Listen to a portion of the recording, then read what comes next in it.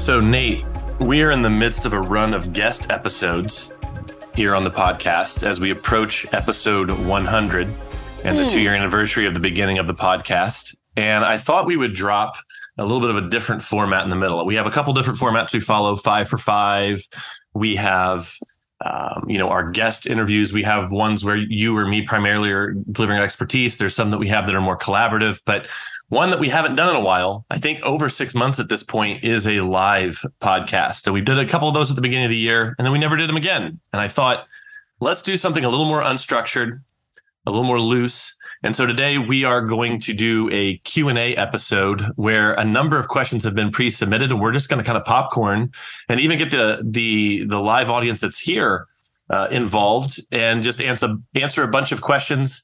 Just experimenting, trying something new this time. This isn't really around one particular topic. We're just answering a bunch of questions that got submitted by listeners. So welcome back to the podcast, everyone. I'm Daniel. This is Nate. This is the 7-Figure Music School podcast. And in this podcast, we help people run an effective school that is fun to run. And we're going to jump into our questions. You ready for this, Nate? Yeah, love it. So happy to have everyone here. Thanks for being here. Yeah. If you're listening, obviously, the folks who are live here with us now don't know the questions are coming. But for those who are listening, you probably can look in the timestamps or the notes and maybe even ping pong around on the various questions that are being asked, because those will be in the timestamps. So you can check that out if there's one or two questions in particular that you're really interested in. But I wanted to start with a really good one.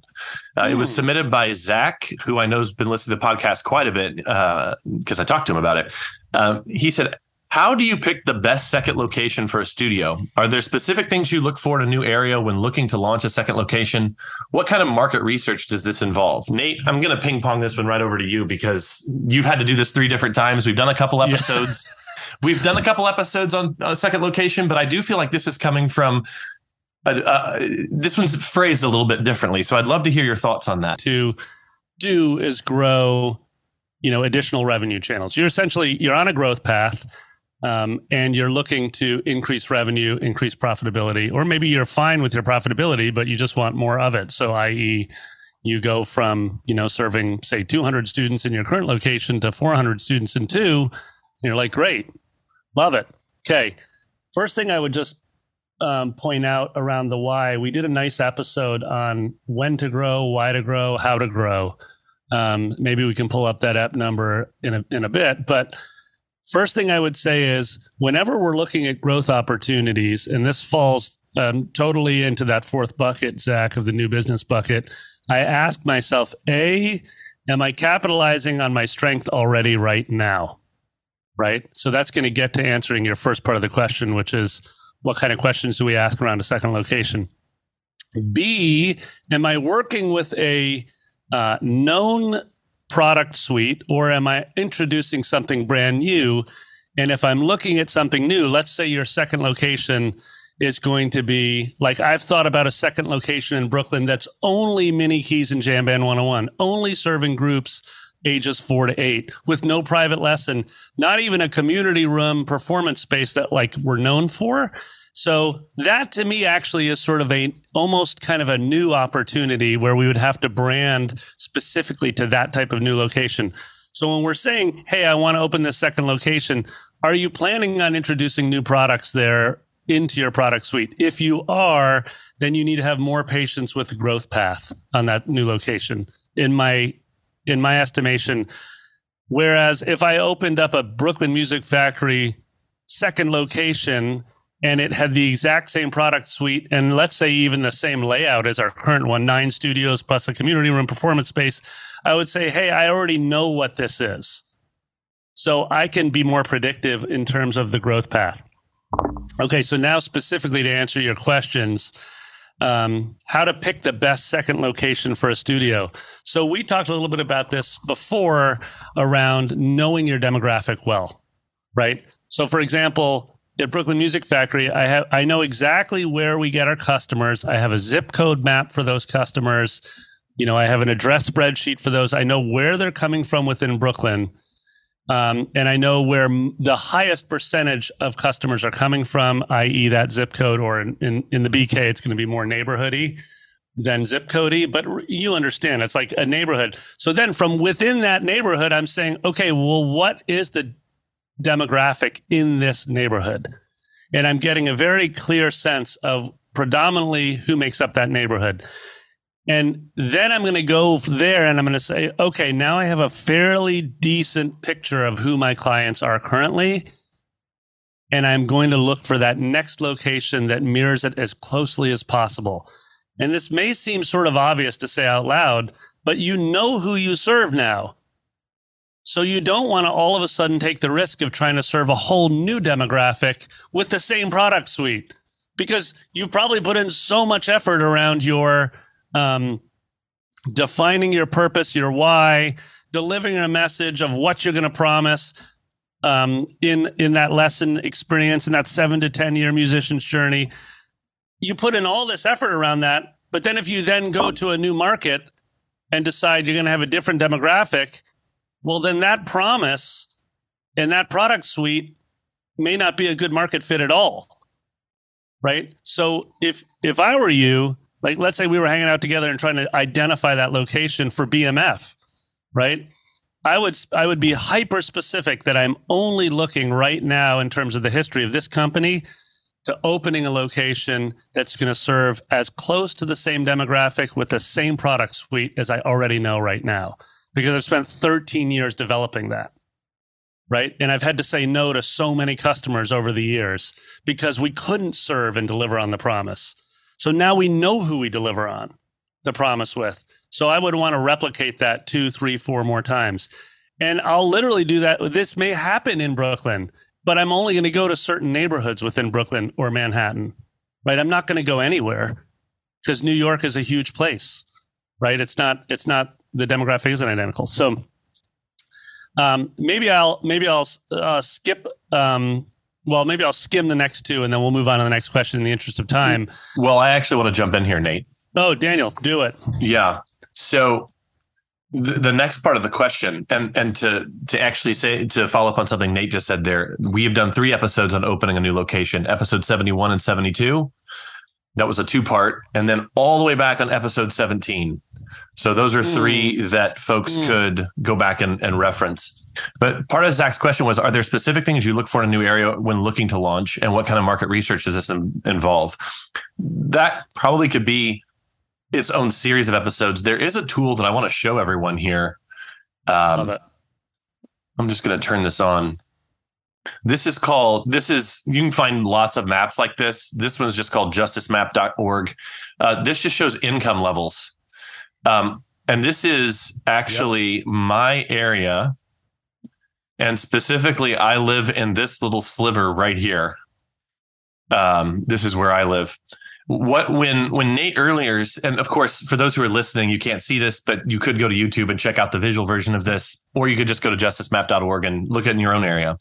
When I mapped where all my students came from, so I literally, there's another tool, can't remember what it is right now, but I could take all the addresses that I pull off my invoice software, pull all the addresses, drop them in there, and it would put a pin on the map for all of my students. 80% of my students were in this blue area and this area up here, which are the 2 highest income areas in my area. So there are implications for this when thinking about putting a second location somewhere. There are implications for this when you're thinking about where to spend your advertising dollars. Yep. Not that. So when I would advertise specifically in areas, I would use tools like this to figure out, well, where are the people who are likely going to say yes to me? Because in this area over here has 3 times the population of my area here. This is called Franklin Township. This is called Perry Township. And even though I would advertise in this area, my Google Ads touched here, I would rarely get calls or form fills from here. And with the ones that I did, they would ask about price. I would tell them and they'd go away. I rarely signed up people in this area. So it wasn't as if I was trying to avoid that area. I still advertised over there. I just didn't get as much response. And it wasn't often as productive as when I advertised in these areas. So that is a tool where you could go and kind of check out your area and know the best places to market, advertise, and potentially put a second location. Daniel, can I add something to that map? Sure. So if you look down there over to the left, you saw Smith Valley, which geographically may be far. Yep. Right. So, i.e., if Daniel in a one studios group lesson program, it wouldn't have been appropriate for him to go there. But in Zach's question, when he's looking for a second location, it's very appropriate. Let me put out a couple of other things just on that tip that I've just sort of some of the benefits of multi-locations, et cetera. We've done some really nice episodes with Jeff Homer, who has Ensemble Schools. And one of the benefits he talks about, Zach, is the idea of being able to hire. It improves your hiring funnel and your benefits package, because now you're bringing in these teachers that you might only be able to book. Let's take Daniel's example in Franklin Township. You might only be able to book them 3 days a week there, but then you can put them the other 2 days a week in Smith Valley. Now you're giving a different kind of offer. And you and I both know that offer is really important in your hiring funnel, right? When you're recruiting A-list teachers in and you come back to them and say, let me give you 1.5 days of work, right? It's really hard. You have to have a hell of a pitch to get them to stay with you, right? But if you could offer 4 days and you split between two locations, and between you and I, that's one of the reasons why I'm so attracted by this line of thinking you're on, because I've really thought, open a second location over here and a third location over here, and I can see it radically improving our hiring process and especially our teacher retention, which, as we all know, every listener knows here, you want high student retention. What do you need? High teacher retention. Right? So you're building a culture of teachers that want to stay with you for, 3, 5, 10 years. Or in the case of what do we just do? ASM Aurora. We got a great episode with an owner of a school in Ohio. She's got teachers there that have been there for 20 years. Mm-hmm. Dig it. Yeah. That'd be amazing. Okay. One last thing, Nate. I just wanted to follow up on your comment on the map.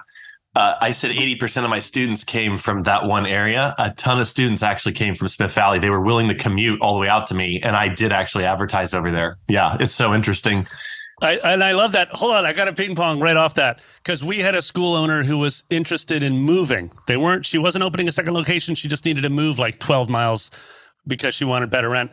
And so one of the things that Daniel and I suggested she do was literally reach out to what we call at BMF, our royal families, the ones that are deeply engaged, and say, hey, I'm thinking about moving over here. Would you consider driving 7 extra miles to go to this awesome new home? So sort of, it's not exactly the same as what Daniel said, but it's linked in terms of that customer research, just being willing to ask, hey, would you actually just come from Smith Valley, or should I consider opening a second location there? Daniel, what do you say we go on to the next question in the interest of time, because we got a lot of good ones? Yeah. So this one was submitted by Rossi, and she said, what would you say to this mother? Any tips? They came in for a free trial of our group lesson program. And what the mother said apparently was, could we wait till start until we have a piano in our home, which at the time was about 6 weeks away from the point at which the trial happened. And she said, could we stop after? And this was the part that was, I felt, the reason why this studio owner was asking. The mother said, could we stop after one semester if kids want to try something else and then restart again? I don't schedule my kids with too many things at once, just one weekday activity at a time. So wouldn't want to do piano along with other things during the school year. Thanks. So I feel like at the base of this question, really what the studio owner is asking is, what would you say to this person? And I think the subtext there as well was, what do we even want this person in the studio? So Nate, right. I'm gonna have you start first. Okay, I'm gonna go first because I think you hit it on the head with that subtext. We've all gotten these. We get these. I mean, it's opening day at BMF when we're recording this, coming up in a week, right? And we're absolutely going to see comments like this. I would say that we need to become really good at being very clear on what the journey of a successful musician is in our program. And that starts with an initial commitment by family, by our program, right? We're committed, just like you commit to having your teachers show up consistently, not rescheduling lessons, all these things that we know to be true, to follow through on our commitment. We're asking that family to make the same thing. Do they need an instrument? Yes, they need an instrument. Do they need to buy a real piano? No, they don't need to buy a real piano. Of course not. They can buy a little Casio mini micro keyboard to start for the first season at BMF. They'll be totally fine, right? I mean, it depends on age a bit, but up to age 9, no problem. Like the barrier to resistance the barrier to entry can be very low when it comes to gear, right? But they do need to make a commitment to show up starting at the beginning of the season. And no, like we can't already pre-plan you taking a month-long break in the winter because who knows why, because you're already going to be disrupted. Like the likelihood that you can succeed in our program, which is a songwriting program that has 12 seasons, 6 years of songwriting parties, the likelihood that that'll happen goes way down if in the first season you drop out for 4 or 5 weeks. So, Daniel, I'm gonna ping pong it back to you because I'm guessing you're saying something similar, but I want to just frame this in terms of useful tactics for us as sort of marketing salespeople and enrollment people, which is that we need to come up with language that works for us, that we can consistently say over and over every time we get this question. We do not want to be making it up on a case-by-case basis. Right. Just don't. Yeah. What do you got, Daniel? Thoughts? The only other thing I would add, and then we can move on from this question, would be I would kindly tell the parent what the expectation is, just like you said there. And then I would follow that up by asking them why they're considering it if they don't intend to be committed. Now, I wouldn't put it in those words, but I would ask a gentler version of that. And then ask them if they know and understand that their kids are going to enjoy this more if they have an uninterrupted experience, that they're building a skill. A lot of times those questions will surface really what's going on with that parent. And a lot of times those questions lead to a great conversation that then could lead to the parent actually becoming more committed. I don't believe that people will always maintain a fixed mindset. I believe in the ability for people to change their mindset.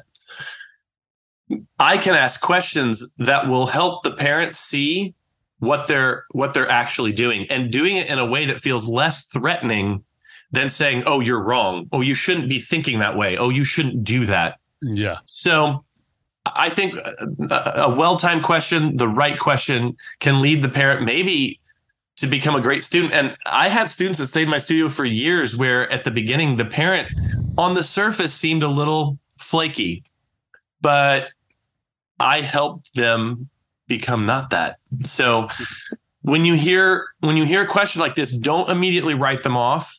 Understand that depending on how you interact with them and the frame that you set with them, it's very, very possible that they might end up changing their mind.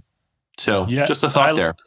I love that, Daniel, because also we were talking about this with my daughter who's in college right now.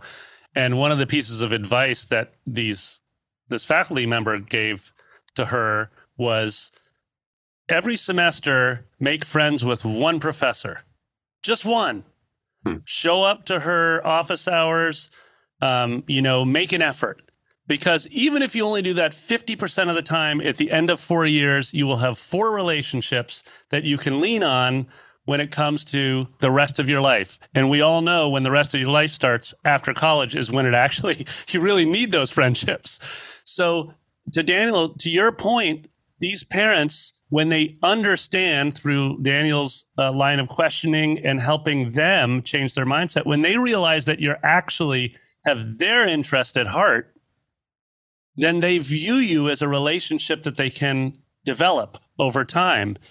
And we all know as owners that our students' journey isn't just like it's not like this smooth growth path, right? It's all fun and games when they're like 6 to 9, Then they 10ish, they move to middle school. Then when puberty hits, everybody knows what that looks like if you've been teaching for your whole career. It's rough, right? So you're going to be having a lot of conversations about how to navigate this person that you care deeply about through some of the roughest patches of their life, right? So I love this line, Daniel. It's not like we're writing people off. We're just framing it in a mutually nurturing relationship where we want to benefit this person, but we got to set them up for success. And Lisa writes in here, agreed, we need to educate the parents. Yeah, it's totally unfair to think that these parents understand what the growth path is going to be in music lessons. Right? Yes. They don't get that. I don't understand the growth path when my daughter wants to become a chemist. I have no idea. Okay, Daniel, what do we got next? Yeah, well, right before we jump to the next question, which I think you're going to be really interested in, Nate, because it's about you, I just want to say here that it would be very, very helpful if you're enjoying the podcast, if you're getting a lot of value out of it, go to growyourmusicstudio.com/7FMS review. We'd love for you to put a review in the podcast. And there are instructions on that page on how you can leave it on Apple Podcasts, Spotify Podcasts. And we haven't asked for this in a while, and I thought this might be a good time to do it. Nice. Let me jump on to the next question. It's a little bit vague, so I think, Nate, we might even have to talk through the angle to take on this even right here, right now. But what they wrote in was, I would like to know about the BMF program that takes them through the levels.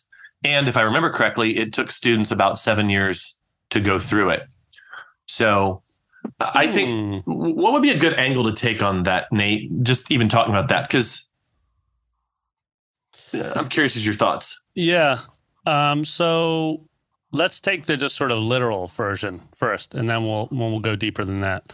So let's say you have we worked with a client who was into the Royal Conservatory method. So that has a very clear path, right? I grew up as a Suzuki, piano student. It was like there were books, they were color coded. You could just lay them books out and see Nate's path, right?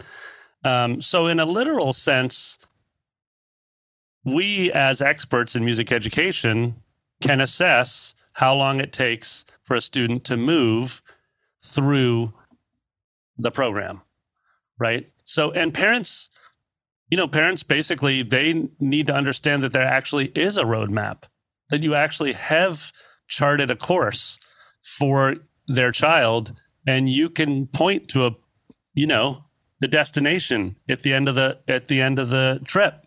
Right. So the question is, well, I understand it takes 7 to 10 years to get through it. So when students start out at Brooklyn Music Factory, let's say they're 4 or 5 years old, we'll get 5 or 10 inquiries each week right now, because it's a busy enrollment season, from kids that age. We send all of them into our mini keys, which is our group class for 4 and 5s. And it's essentially, as we know, it's a game-based program, but it just gets them to begin to consider the fluencies of rhythm, melody, and harmony. They do it through songwriting. Yes, they get their hands on a 3-string lute guitar. Yes, they get their hands on a keyboard. But the point is we send them all right there. So that's already 1 to 2 years of their journey. They're in mini keys. Then from there, we strongly encourage them to go for 1 to 2 years in either a group piano class, which is club keyboard, or Jam Band 101, which is a continuation of that mini keys group songwriting program. Dig it? So now they're like 3 to 4 years into their process at BMF. Then at that point, we all know what happens is parents are like, I really want my child to get one-on-one attention. Right? I dig it. I have 2 daughters. I'm like, I want my kid to have some time alone with a pro, getting some real attention. So they all ask for a private lesson. So that we strongly encourage them to wait until the student is 8 or 9 to start on private lessons. Why? Because the students that are incredibly successful in our program, the ones that have been there for 7 to 10 years, they all started in mini keys. Basically, all of them. And these kids now have huge ears. They can transpose to like 6 different keys. They can play all the common chord progressions. I'm speaking as a pianist here. They can play inversions. They can do great stuff by the time they're in middle school, but they started in mini keys. So then they're in the private lesson program, say at age 8, and that is 12 seasons. So 12 semesters of songwriting. parties. And each season is like one of those Suzuki books. It's a specific level with a specific set of challenges. And we hope for a very specific kind of growth on the instrument. So from a literal standpoint, like that's the roadmap for our students. Like if you guys came and visited BMF, I would point to a student in the community room and be like, she started in Jam Band 101 and now she's on the songwriting party beginner level 4. And she's played 10 gigs in her life so far. So it's very specific. It's very literal. We have student examples of success stories, right? So when we ask about why it takes 7 to 10 years, on the outset, you're like, wait, what? My student's going to be there for 10 years? That seems like an eternity when you're 4 or 5. You know what I mean? But if you have clarity, Daniel, on what the roadmap is, right, then it feels totally normal to have that conversation with the parent, even though that parent who you're talking to cannot actually even imagine her daughter as a 14-year-old. Yeah. Right? Daniel, thoughts on that? Yeah, this is where the seeds of retention are laid by presenting such a strong, logical plan and giving people a reason to commit. I'd love to get follow-up questions from people here. Maybe put those in the chat or potentially even unmute yourself. But while you all are thinking about what those questions might be, Nate, during that whole journey of those students, there is a tool that they're using alongside their lessons, like Jam Band 101 and the private lessons. And that tool just happens to be one of the sponsors of this podcast. I'd like you to talk a little bit more about it. Yeah, so at the foundation, they started mini keys at Big Music Games. If you want to start playing games yourself, all you have to do is go to bigmusicgames.com/7FMS. Anywho, yeah, it's a game-based approach. All those games are, for our listeners who grew up or, you know, as musicians, maybe you went to conservatory for music, they're just kidified, ear training music theory games. That's all they really are. It's not like groundbreaking new ideas. It's just ideas that work, which is get a kid starting to develop her ears at age 4 and then have your mind blown by what they can do by the time they're 14. For most of us, we started these games not as games, but as exercises, and we didn't actually even start until college. That was true for me. Yeah. Yeah, it was true. Dude, it was totally, I did AP Harmony in high school, so it started there, but I was getting, it was ass kicking hard for me. And it wasn't really until college. Honestly, it wasn't until after college, Daniel, that I started really putting in the reps. Yeah. In my ears. So yeah, bigmusicgames.com. Check it out, please. I'm going to read this one. I think this is a pretty quick answer. I might even just handle this one. Susan asked how to maintain SEO on a website and maintain Google Ads. How often do we need to check keywords? Also, how to know we updated Google Ads with their new rules and changes. So I'm going to talk briefly about this. It is an important topic. I do talk about it every once in a while on the podcast, but there might be a different angle here on this. To maintain SEO on your website, I don't recommend any studio owner do this on their own. I would say get a good developer that will make sure that you are at least compliant with the rules that Google puts out, that you're at least compliant with what Google's looking for when they when they send their robot crawlers to your site. One thing you can do to know whether or not whether your site is compliant is you can just go to Google search, type in Google search, free SEO analyzer or website SEO analyzer. There are so many free tools out there where you'll just enter your URL and it will do an analysis and give you a grade on that. There are so many, I'm not even going to bother. Like if you just go to Google and type that in, you'll find those. That is the extent to which I think a studio owner should handle their own SEO. I will make this point. I don't make a lot of friends when I say this, but I'm not interested in making friends. I'm more interested in the truth. That sounds weird, but here we go anyway. If you are working with someone who's doing your SEO and they're charging you like $200 a month, $400 a month, it's not worth it. Any SEO that is truly going to be helpful for you, is going to cost you at least $1,000 a month. If you've got a developer that says they also do SEO and it's like a little add-on that they have, I'm not saying that they're disreputable or whatever, but they're probably not doing much.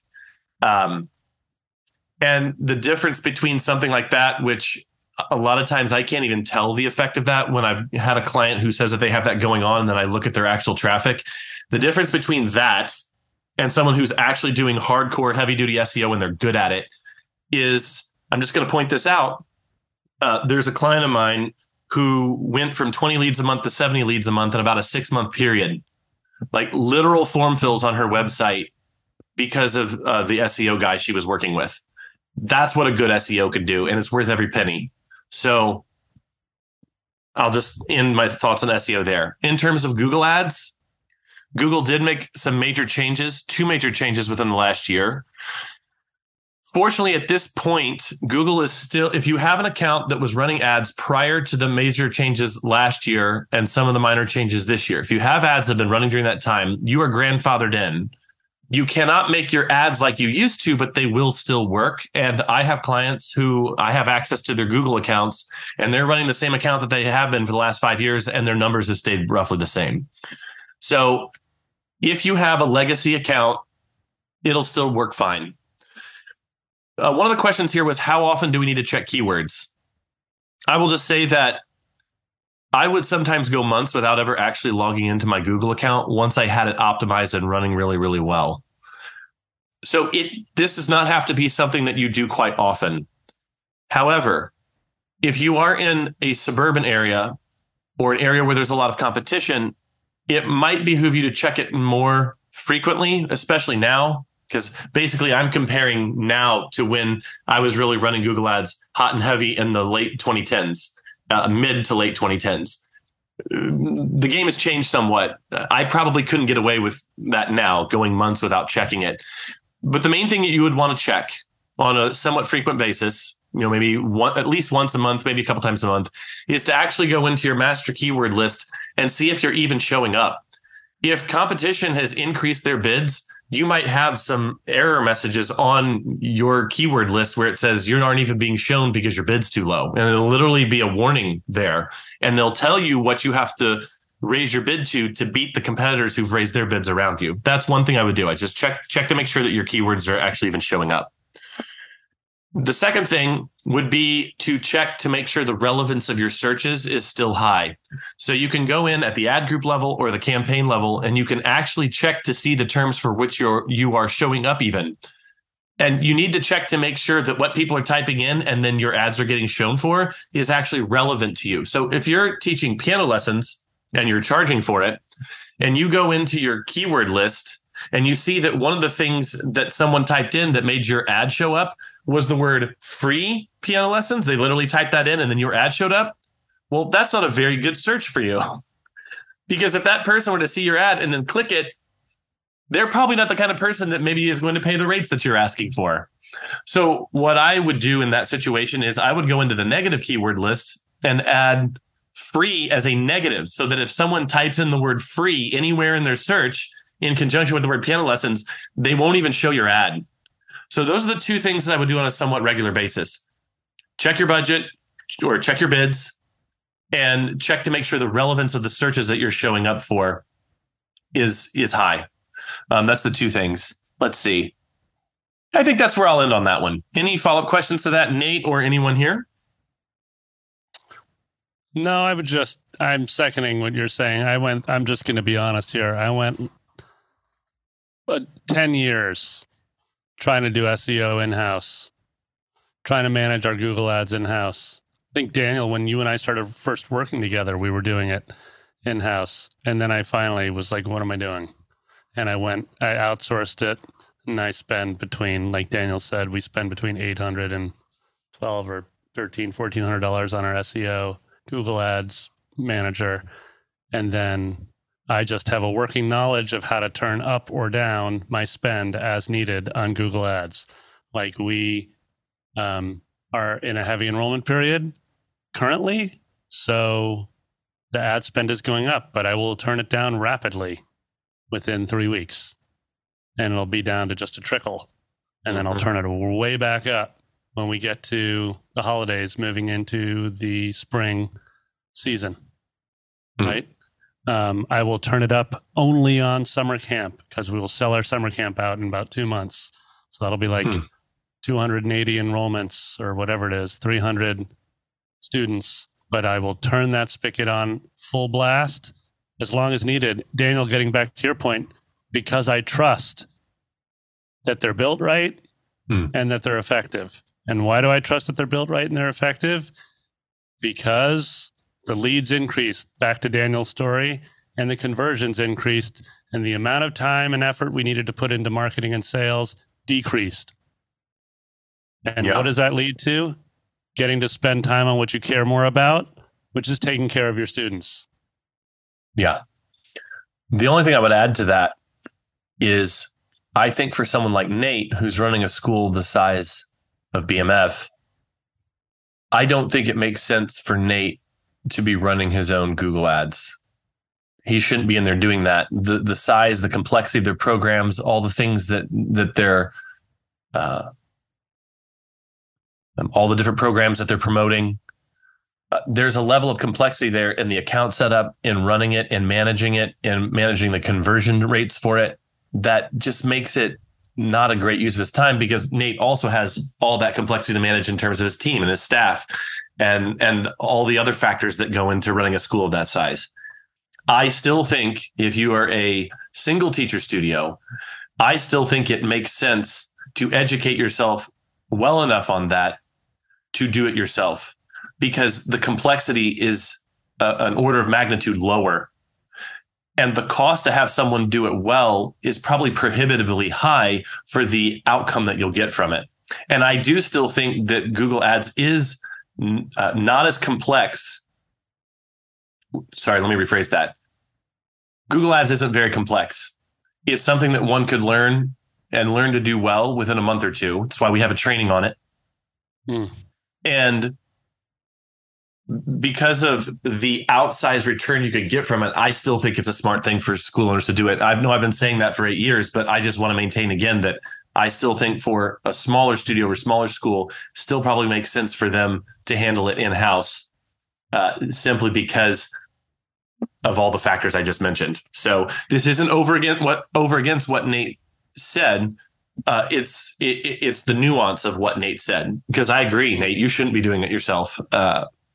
But Joe, piano teacher, who has 30 students right now and a lot of time and wants to get to 60 students, it probably makes sense to invest in a course where he can learn to do that so that he can have a full studio for the next 10 years. And what I will tell you is that because I did that, I mean, it changed my career. And I went from struggling to maintain 40, 50 students to getting like 200 lead requests a year, where I could just have my pick of whoever got in touch with me. And that was on a very small ad budget. So those are my thoughts. Yeah. Well, it's a good segue to a couple follow-up questions around the previous question on that seven-year journey. Scott wrote in, how long did it take to develop the program that I was describing? I want to just say that, Scott, when I was able to let go of some of these marketing efforts, as Daniel was talking about, when I trusted a sales team to take the enrollments, et cetera, I was able to focus on the area that honestly matters the most to me. Like, I'm definitely a teacher first and foremost, and I'm a curriculum designer. And that's what I love to do. I love to make these games. And so Roberto made also a comment here in the chat where he's like, we use 100+ different board games in the lessons, and it's a massive hit. Kids love them.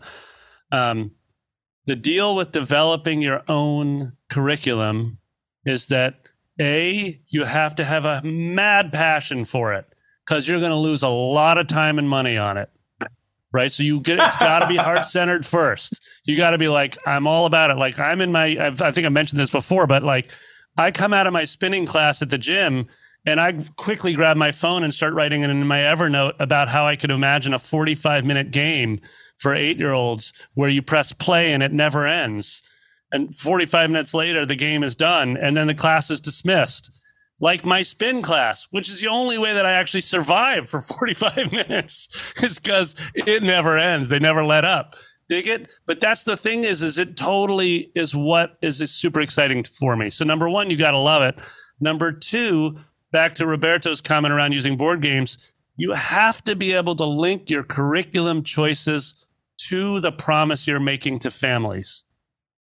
So if you're playing board games in lessons and you're saying we have a fun first approach and we use these board games, they can't be used, as they so often are, as a distraction for a kid who's maybe not into the piano and you're just trying to get through the 45 minutes. They can't be used because you can't think of anything else to put in your lesson architecture. Right? They have to be very intentional, because otherwise what's happening is you're missing on the fundamental opportunity, which is developing a approach that retains a student for their entire learning process. Right? And when you start to really commit to that idea, when you start to imagine that 6-year-old as a 16-year-old and that they're still in your community and you're nurturing them, they're not still your student. By the way, can we differentiate there? They're in your community. They're in your program. It's very different if you think of yourself as the solution to this student, then you're not thinking, in my degree, you're not thinking correctly. Right? You are part of a community. It takes a village to grow these people. So developing this program, Scott, we've been developing it since day one, literally in this studio. I'm in my home studio right now. But this is where we started having what we called piano summits. And all we did was meet for hours and talk about ways we could gamify a piano lesson. And we started here on our opening year, 13, 14 years ago. And we continue to develop games every single month because it's the foundation of our program. It's a fun, fluency first approach. Right? It's not just fun. There's a very specific reason why we lead with fun. Okay, Daniel, what do we got next? We got to try to roll through our questions. Yeah, for sure. So I'm going to read Kelly's question here. Nice. My studio currently has 120 students, 2 teachers, and 2 TAs. So Kelly's actually running the Piano Express program. That's one of the sponsors of this podcast. Just go to grouplessons.com. You can learn all about it. It is a revolutionary group curriculum that is really easy to set up in your studio, very easy to train your teachers to run it for you or run it yourself, whether you're in a small studio or a big commercial studio space. And what Kelly's saying here is my goal is to double this, but I'm growing faster than I can keep up with. I don't want to slow my growth, so I'm looking for resources to get my systems in order like now so I can continue to provide a quality experience to families and staff. I'm struggling with scheduling, being responsive to families, and payroll. And I really appreciate that you specifically wrote down the systems that you're struggling with, because that really helps us to focus in on what to talk about versus guessing. So struggling with scheduling, responsive to families, and payroll. Nate, do you want to jump on any of those to begin with? Responsive to families. Yep. Kelly, I'm going to give you a tactic we're testing out at BMF right now. Okay. And I like to keep it all lo-fi. So just a Google sheet. Basically, I've got a new salesperson coming on who's supporting Jessica, who's not only my wife, but also basically runs the whole program and enrolls everyone. So she's really running BMF, and she's our main salesperson, but she can't do it alone anymore. Right? She absolutely needs a sales team with her. And so we've brought on another teacher who's doing sales part-time when she's not teaching voice piano lessons. But Jessica's not really a trainer in sales systems, right? She's been doing it for a long, long time. She's busy, so she's not really in a position to be training Natalie in sales. So what I've developed for Natalie is a simple, what I call a touch point spreadsheet, 7 touch points. And basically left to right, it just says, okay, over on the left, I want you to put the new lead, the parent contact information with the phone number. And then each column is just like email, phone call. From a phone call you pull down, did you talk to them or did you leave a voicemail? Next email. As they move through that sales system, as I move through the touch points, I'm asking Natalie to update every cell. So then it's like email and then text. Did you send a text follow-up after you sent that email. Hey, in case you didn't see my email, just wanted to give you the link to pay the deposit. The point is, Kelly, is that all I'm trying to do with Natalie is get her to find a consistent, repeatable system where she's reaching out and having 7 touch points with every new lead, right? It's a combination of email, phone, text. And the reason why I want her to do that is not only because it's an essential sales practice, it's essential to following up consistently, but it's way easier for her to just open up the spreadsheet and be like, okay, I sent the 3rd email, but I haven't texted yet, right? By the way, the last cell of that row is just, did you win or lose the lead, right? Win or lost. That's it. So, but really what we're trying to do, and I'm setting up a meeting with her in like 2 to 3 weeks, is we're looking for trends. Back to your comment, Kelly, I'm struggling with follow-up. Well, you're struggling with follow-up because you're probably looking at each family as an individual case study. They're not. They're just a parent who needs information and needs consistent communication from you or somebody else. So you're looking, eventually I'm going to sit down and I'm looking at the spreadsheet. There'll be like 30 or 50 leads over on the left. And I'm going to look at what she did, and we're going to look at which converted and which didn't. And we're going to look for trends in her actions. Oh, turns out if you always text after an email or always text after a voicemail, you have a higher likelihood of enrolling this family. And so that's all I'm going to open with, Daniel, is just a simple system to ensure that you have enough touch points with every new lead that you either win or lose them at the end of it. But you're not making it up case by case. Daniel, what do you got? I was just going to ask Kelly this is one of those questions where it's really in the nuances. So Kelly, if you feel comfortable, and I can cut this out if not, maybe push back on that a little bit. Like, what would your next question be about that? Or what would your natural follow-up be to that? I'm actually having more trouble being responsive to my current families. I have a spreadsheet. It doesn't work great. It's color-coded and it's kind of a mess. It needs to be caught up. I did Daniel's marketing course some years ago. So I've got an onboarding sheet. It's more, now that I've got so many students and I'm teaching all the time, parents are coming in, they're asking me questions, I'm trying to teach. They're sending me a lot of emails, they're texting me, I'm emailing them, they don't read the emails. No, they don't. I was just listening to the podcast about, is my job to nag my teachers? And I immediately thought, is it my job to nag my families? Yes. So I'm enjoying the podcast. I haven't finished it yet, but I'm getting some good tips in there. Interesting. So I think, what are you hoping will happen? I'm hoping you say, I have enough students, I can hire an admin person. That's what I'm hoping. Yeah. And what would you want the admin person to do for you? Sit in the room that I'm sitting in right now, which is looking out into my waiting room. And on my busy days, take care of all those things for me. Interesting. And I want the algorithm that says, when you are making this much money and when you're netting this much, you can afford an admin person. Interesting. The teaching I love. The money, I don't love the money part. Yes. Okay. So I don't think there's any one number. I think you're right in thinking, what's the formula? Because what I would say is this, and this is a little bit unorthodox, but I had a personal family budget, right? And anything over that, I got to do whatever I wanted to do with that money, right? And so for me, when my studio, because I was teaching group lessons, when I got over a certain number of students, we didn't really adjust our lifestyle up. I was just making the extra money. And so what I did was put it into better equipment. And then at a certain point, I just said, well,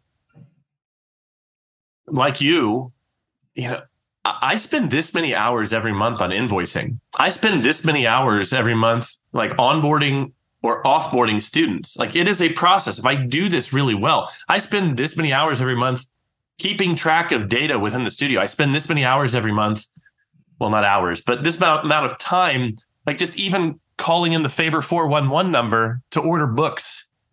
And so my thought was, how many hours is that?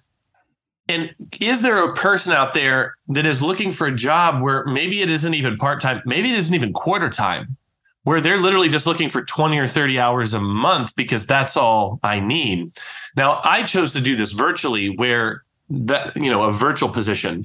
If you have someone that you want to be in there that can just sit the desk, so to speak, then you're going to need to budget for that differently. And my recommendation would be to figure out what that number is, figure out the minimum number of days that you want them in there. And if that number is acceptable to you, I think you move forward on it. I think one of the things I regret, and I put that in quotes a little bit because I don't believe in regrets, but I think I regret waiting as long as I did to have an admin for my studio. I had the money to do it way before I actually did it. I think I just waited too long. I think the thing that held me back was I didn't think there would be someone who only wanted to work 4 or 5 hours a week for me. That was my mistake. But there are people out there that's all they're looking to do, and I had a virtual admin. It sounds like you want something a little bit different, but I know how much happier I got when I literally was just like, I have lessons starting at 3:20 p.m. and I started thinking about the studio at 3:15 p.m., not at 1 or noon. And then when I was done at night, 7:35, maybe I had 1 or 2 follow-up emails I needed to send because I wrote a note down during the lesson time, follow up with this kid's parent for this reason. Like I noticed this in the lesson, or student had a little bit of trouble focusing today, just wanted to follow up on that sort of thing. And that was it. That was the extent of it. And I had just slowly but surely systematized everything that I was doing in the studio and handed it off to Alicia, who I've mentioned before in the podcast. So thoughts on that? Is that helpful? It is. Yes. Thank you. Cool. Yeah. Kelly, the Alicia story is a great one because Daniel's so good at like being crystal clear about, he has this, I think you've talked about it before, Daniel, the sort of his system he follows, which is definition of done. So it's like simple. I've seen these just simple GDocs. Like this is what it looks like to answer this type of question from a parent. This is your response. This is our school calendar. Because the thing about Daniel's story that I think is so important, Kelly, and it probably resonates with you because it resonates with me. I don't have any problem like sending home that email to the parent with a video of my student sharing a couple of nuances from within the classroom. The problem I have is answering questions around when the next songwriting party is, or if school's closed, or all these, or billing. Like, I don't want to answer any of that stuff. You want to know why? Because I really don't actually care about it. I just care about your kid. I just want to work on educating your child, which gets back to Daniel's point. Yes, he would write emails at the end of the day, but they would always be referencing in-class experiences. Mm-hmm. So systemizing the answers, I mean, a great place to start, Kelly, is just look at all the emails in your box. What are the questions being asked? Make a 10 frequently asked question. You write the answers. Yeah. And the last thing I was going to say to Daniel's point is oftentimes parents of your students are a great first place to start for very part-time work. Mm. That's a great you'd be surprised. There's some, maybe a stay-at-home parent who's like, yeah, I love what you do. I would totally answer emails for you. I'll even process billing. Totally agree. Agree. And just sending out an internal email. Hey, we're hiring, it's awesome. Yeah. Okay. Lisa had a great question here. I think I made a hiring mistake. I hired a very part-time admin back in May who can assist my office manager and sub in for her from time to time when she goes out of town. It's taking her a long time to get comfortable with our systems, which we are still refining. I think I need someone who can be in the studio more often and really shadow my office manager. I know I didn't do the best job training her from the beginning, so I do take accountability for that, but I don't know if I should go ahead and let her go to find the right person or if I should keep working with her. So, This is a funny one, dude, because we have a client right now who has a sort of a similar question. And what's interesting is that she told me that that your advice to her was the polar opposite of mine. Nice. So I think, I think we're going to come from very different perspectives on this. Yeah, this is going to be a great answer. Okay. Nate, you go first, because I think I know what you're going to say. Well, okay, hold on a sec. Actually, Lisa, I'm gonna go into. I'm looking at the question for our listeners on chat, so it's beneficial to me because it's a long one here. It's taking her a long time to get comfortable. I need someone who can be in the studio more often and really shadow my office manager. So here's what I'd say. If we know that we've done a poor job in onboarding and training, that's step one. You have to be aware of if your system is kind of sucking anyways, and you just basically like came up short. You're like, I mean, we all know, like we know it, especially with teachers, when we're like, oh, wait, we threw that person into the classroom too quickly. They didn't actually get regular weekly check-ins, right? No wonder they're struggling and it's like late October. Okay, so we know that we could do a better job with training. You actually are already intuiting what that better job would look like, which is shadowing. So the next thing I would go to say is I'm going back to Daniel's comment around investing in support. Invest in their training, basically invest in that person shadowing your office manager and say, hey, I'm going to allocate whatever, $300 to $500, knowing that all they're doing is shadowing the office manager and helping to clarify what the system is and co-create the system and get that system or that checklist down on paper. So if you have a successful version of Office Manager, then we're going to lean on that person, but we're also going to invest in that in your new hire to spend more and more time with that Office Manager, at least for like 2 to 4 weeks. So basically, if I'm missing some part of it, which is maybe one part of it, and I bet you Daniel's going to speak to this, but just guessing on this. But you're saying, wait a minute, actually, this person doesn't really have the skills needed. Like I'm getting the sense that, they're just going to come up short no matter how much training there is. Is that, you're sort of nodding because I can see you on the video. That's actually closer to it. So the Nate solution of investment, you're like, dude, I don't want to throw like good money after bad. Is that the right phrase? I think it is. Anyways, I don't want to spend more money only to find that I'm right back where I started from.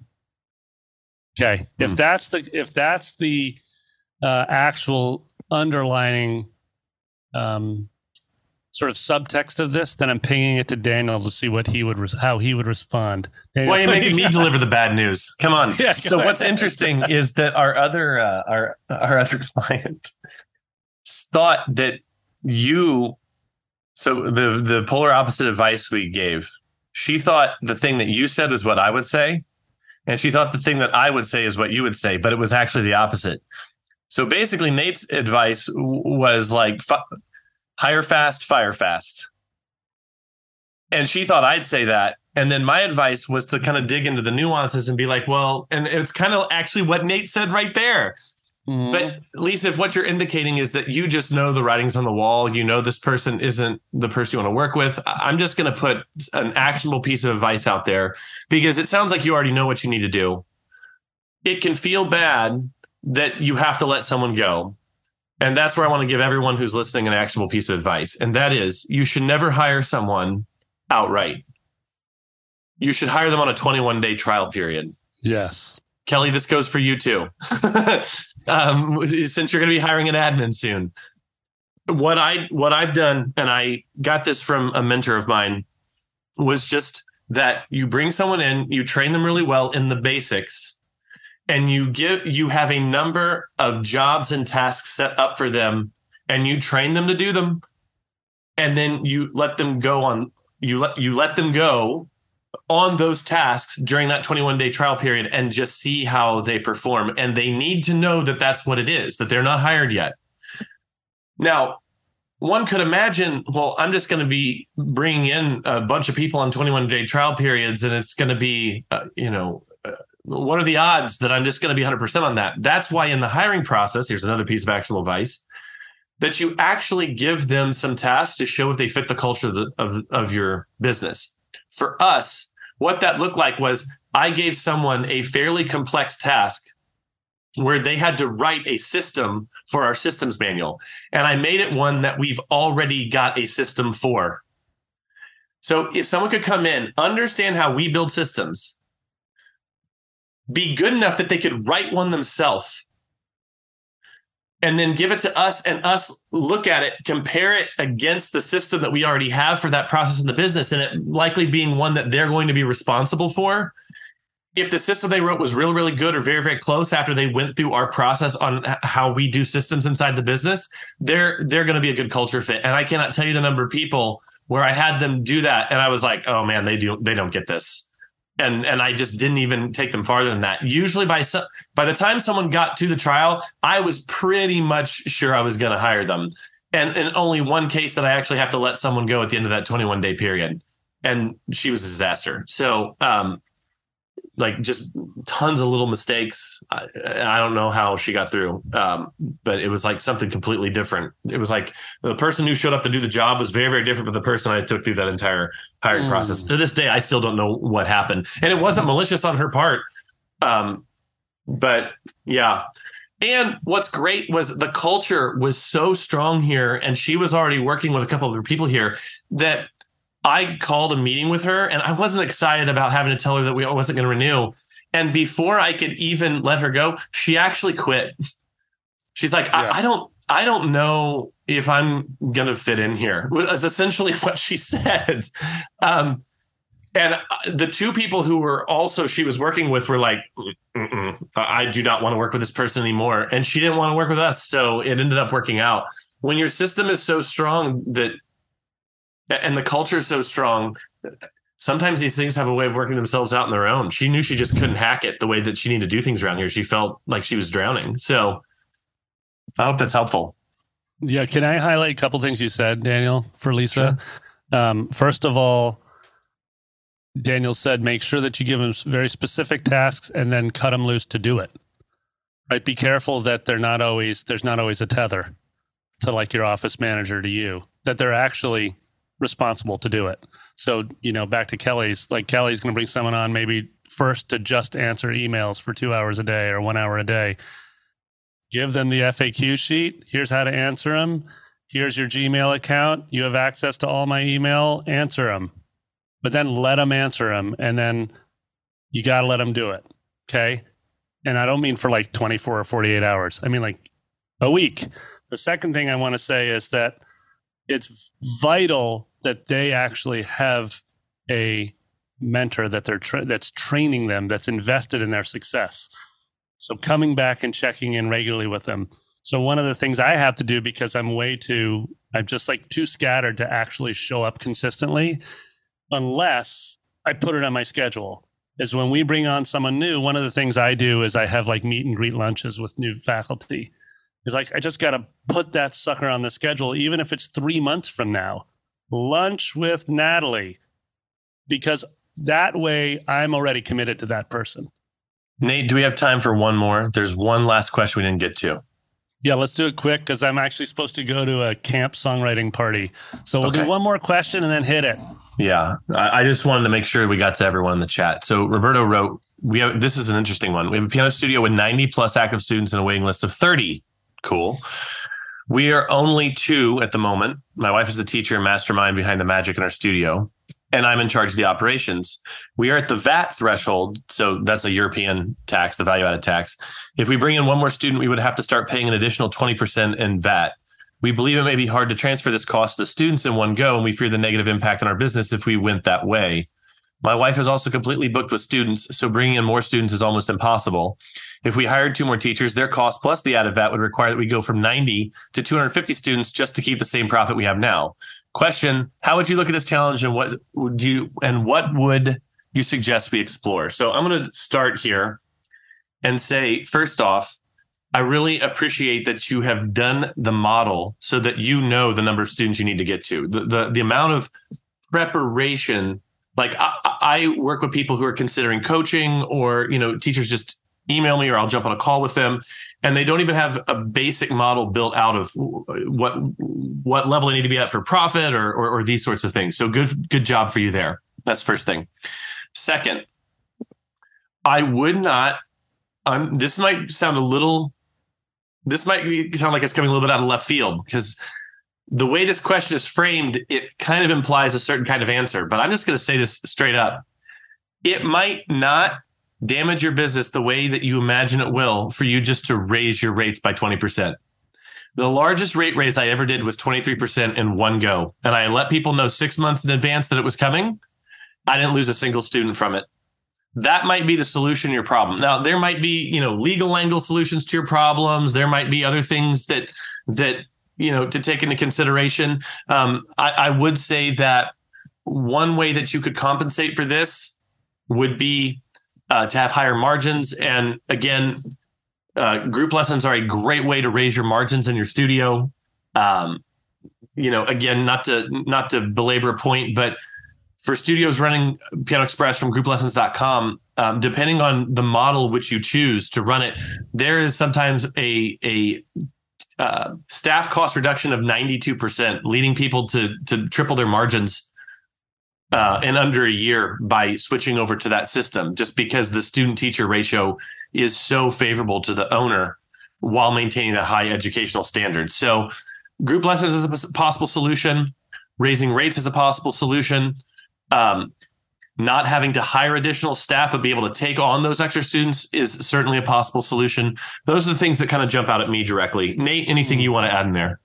Yeah, I'm just going to piggyback off what you said. I love where you went, which was a price increase right away. And I understand why everyone's hesitant about doing a 20% price increase, but I want to just present the opportunity here with that. Number one, you don't have to do a price increase in one fell swoop. You can do it over, say, the course of 2 years, knowing that you have a long-term strategic opportunity, which is to cover that VAT by increasing inventory, by bringing on a new teacher. So in the short term, maybe you do 10% 1 year, 10% the second year, but you know that you're going to increase your volume, i.e., like you said, you need to go from 95 to 250. That 250 is based on having I'm assuming based on having the price you have now. But I love your idea, Daniel, of just going straight for a price increase. Also, your notion of like, hey, you can do more with the space you have, the teachers you have through group opportunities is a great thought. The next thing I would say is that whenever I make these forecasts, which clearly you're a numbers person because you're coming at it with a lot of thought, is I always question my assumptions. Like you make your spreadsheet and then you're like, okay, wait, do I really have to go all the way to 250? What does it look like at 150? What does it look like at 200? Am I missing some opportunities, which is specifically what Daniel's speaking to? So question your assumptions, take a look at the forecast, and make sure you look at the forecast a few times and then do what I oftentimes did, especially when I was dealing with a larger strategic growth issue, which is I brought in an outside set of eyes. So like I have a friend who worked for $1 billion hedge fund as a CFO, and I'd just be like, dude, can I buy you a beer and have you look at my spreadsheets for an hour? Go to your network right now with your assumptions and just show them, tee up your question, which is beautiful, and then say, what questions am I not asking? And do you see anything that I don't see? What's the story you see?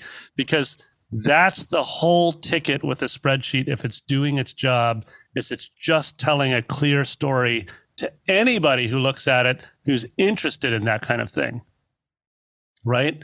So that's the ticket there, Roberto, is get a couple of other friends on board who love to look at numbers like you may and say, hey, I'm actually seeing a different story. Because there's always going to be another angle on this.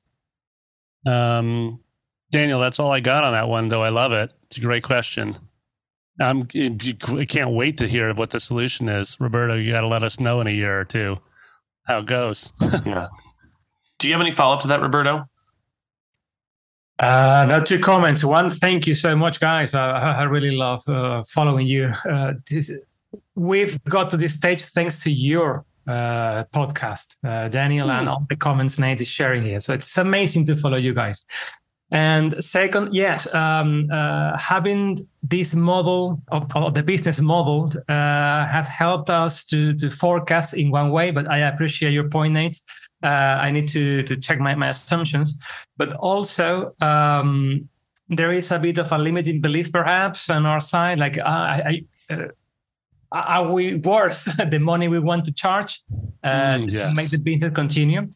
And the second thing that is ringing in my head is a comment from an accountant friend of ours. She asked, "But are you really going to have 250 students in that little town where you live?" So she's questioning the size of our market. And yeah, so up to you guys. Thank you. Well, I love that's precisely the perspective you want. You want to get 2 or 3 of those alternate perspectives because they're going to raise questions that you may not be raising, which is like, do you even have, back to Daniel's initial comment or Zach's around opening second locations. Yeah. Do you actually have enough leads that you can convert to that growth? Yeah. And I'm so glad that, Roberto, you brought up the idea of it being a limiting belief. I'm just going to tell a brief story here. Earlier in this podcast, I talked about Justice Map. I actually shared that with a client because they were convinced that there weren't as many people in their new location. They'd moved 500 miles across the country. And they had a certain belief in their mind about how many people were in this location versus how many people were where they came from. And they had this thought, like, I'm just not going to be as successful here. And when we actually dug into the data, there were just as many kids in their new area and just as much population as in their old area. It just didn't seem that way. And so actually, again, digging into the numbers, I think can be so helpful. And I just want to encourage everyone who's listening. Numbers and data and measurement and tracking can't and won't solve all your problems, but they'll solve a lot of them. This is why I kind of champion this position so much on this podcast. Because Nate, it's you have something to say there. No, I think they get you to raise better questions. You know what I mean? Like I mean, I've said this before, but I'm too much of a numbers wonk. So there's too many spreadsheets like that I could pull up right now, Roberto, around your forecasting. And so it took a friend to be like, dude, you don't need to keep looking at that, but you do need to consistently look at it. And so consistently looking at the measurements, as Daniel puts it, helps me when I'm asked different questions. And I by different, I mean hopefully better ones, because that's all we're actually doing as owners and founders to try to develop this entity, is we're just regularly looking at what's happening under the roof of our school and saying, what could be different? And sometimes we're looking at the people, and sometimes we're looking at the measurements, like Daniel says. And both of those stories, it's really important to have the people and the anecdotes and the stories, but it's also really important, as Daniel said, to have the data. I would say, Daniel, wouldn't you agree that a lot of people come with stories to us, not enough people come with data to us? Hey, it's Nate again. You know, every year at Brooklyn Music Factory, we get dozens and dozens of great reviews from our families. And you want to know how? Because we ask them. And they're happy to leave a review because of the positive impact that we've made on them. And so now I have a simple ask for you. If this podcast, the 7FMS podcast, was helpful to you, would you mind leaving a review for Daniel and I? And please share the podcast with another music school owner that you think might benefit. It's one of the best ways that you can support us. We appreciate it.